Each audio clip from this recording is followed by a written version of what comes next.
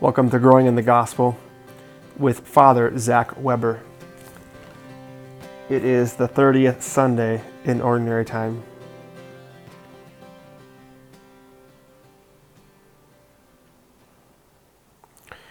Well, it's Father Zach here, and thanks for joining me. Again, the reason why we do Growing in the Gospel podcast is to prepare our hearts for Sunday worship and to offer ourselves more fully at the Mass, but also come with a deeper understanding and of the Scriptures. And last week I asked everybody, to consider bringing your Bible to Mass and coming with a notebook to start taking notes during the homily so you can grow in the gospel, not just here on the podcast, but also at Mass, and taking that next step to mature in your faith. Last week we heard from Luke chapter 18, 1 through 8, and now this week we're going to hear from Luke chapter 18, 9 through 14, so we're going to pick up. But just to look back before we look forward, last week we heard about the persistence of the widow, and the Lord encouraging us with persistent prayer. And humble and merciful prayer is our goal this week. So you have persistence and humility and mercy.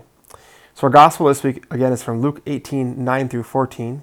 And as always, call upon the Holy Spirit. If you have a catechism, look up what it says about prayer in the catechism. Highly encourage that. And always, get a friend. Pull out your Bibles. Do a study together. No more Lone Rangers in Christianity. It's just not healthy. So our gospel begins with, from Luke chapter 18, 9 through 14. Jesus addressed this parable to those who were convinced of their own righteousness and despised everyone else. Two people went up to the temple area to pray. One was a Pharisee and the other was a tax collector. The Pharisee took up his position and spoke this prayer to himself. "O God, I thank you that I'm unlike the rest of humanity, greedy, dishonest, adulterous, or even like this tax collector. I fast twice a week, and I pay tithes on my whole income." But the tax collector stood off at a distance. It would not even raise his eyes to heaven, but beat his breast and prayed, "O God, be merciful to me, a sinner." I tell you, the latter went home justified, not the former. For whoever exalts himself will be humbled, and the one who humbles himself will be exalted.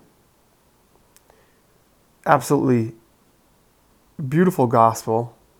And it's important to make sure that as we read this gospel, we approach it with humility, because it's so easy to think, I'm so much like the tax collector, and I'm not really like, the Pharisee in this gospel. But sometimes we can be a little bit of both. So just a few things, Jesus telling a parable, and again, stories help us understand the purpose of the mission of Jesus, as he truly is. And it says, two men went up to the temple to pray, one a Pharisee, other a tax collector. So even just the stance, look in verse 11, you see the stance of the Pharisee. He's literally standing. It's a common prayer posture, but he prayed to himself. Maybe you do that, you're just not aware of it, but just really listen to what he says. He says, "God, I thank you that I'm not like other men, extortioners, unjust, adulterers, or even like the tax collectors." In some different translations, they say different things. They say they have, the greedy, the dishonest, the adulterous, and he's just looking at himself as being better than others, for presuming that his adherence to the traditional forms of piety is an automatic guarantee of divine blessing. That is interesting, because so many people think, because I do this, ergo I get that. But we have to approach our prayer with humility. He just simply overlooks his need for God's mercy. I really encourage you to check out what the Catechism says in paragraph 588. He says, "I fast twice a week, I give tithes." But the tax collector, who is considered a great sinner, even a second-class citizen by the Pharisees, he knows that he needs God's mercy. He makes a prayer of humility and shows his utter dependence upon God. So unlike the Pharisee, he parades none of his credentials before God and begs only for forgiveness. Maybe even check out Psalm 51. Might be a good prayer to check out where you hear that lament prayer of David the psalmist. Have mercy on me, a sinner. God, have mercy on me, a sinner, as he beats his breast, and he won't even look up. And then that action of beating one's breast is pounding on the heart, just saying, I am so sorry, God. It's also what we do at Mass when we pray the Confiteor. I confess to Almighty God and to you, my brothers and sisters, that I have greatly sinned in what I have done and what I have failed to do, through my fault, through my most grievous fault. And we pound our breasts. We say it, we show everyone, I am not perfect. I need your mercy, Jesus. Without your mercy, I am nothing. And Jesus says, I tell you, this man went down to his house justified rather than the other. For everyone who exalts himself will be humbled, and he who humbles himself will be exalted. When we look at ourselves in light of the gospel, the Lord is asking us to approach the liturgy with thanksgiving. Thanksgiving is actually a sign of humility. And not to compare ourselves to others. And not to pray to ourselves and say, God, thank you so much. I'm so glad I'm not like that person or this person. Enough of that. We're all sinners.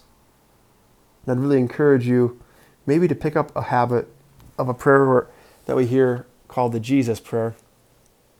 It goes like this: Lord Jesus Christ, Son of the living God, have mercy on me, a sinner. If we're not aware that we're sinners, then we don't need a Savior. If we're not aware of what sin costs God, then we're unaware of how good our God is. And if we're unaware of how good our God is, we just need to start back in the book of Genesis and look at the creation stories of how good he is and how beautiful his creation is, and also how destructive sin is and what it costs God to save us. The song I'm going to end with is called For You by Joe Zambone. To encourage you to recommit your life to Christ this week, this day. Don't judge others. Just ask God to have mercy on you and to have mercy on them. And have a humble disposition, which means knowing how little you are, knowing your littleness before the grandiosity of God, and that he's loving you into existence. Because he who is Father, Son, and Holy Spirit gives up himself for you. You are called to do the same every day.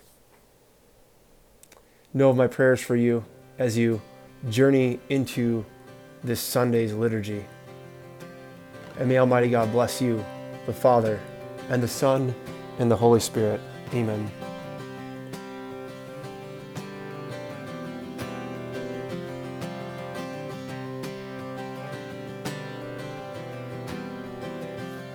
Dear my Father, here am I come to lay down my whole life, and I'll fight the fight, I'll run the race, Lord, please have mercy, I need your grace, and I'm not my own, I commit to you everything that I've clinged to.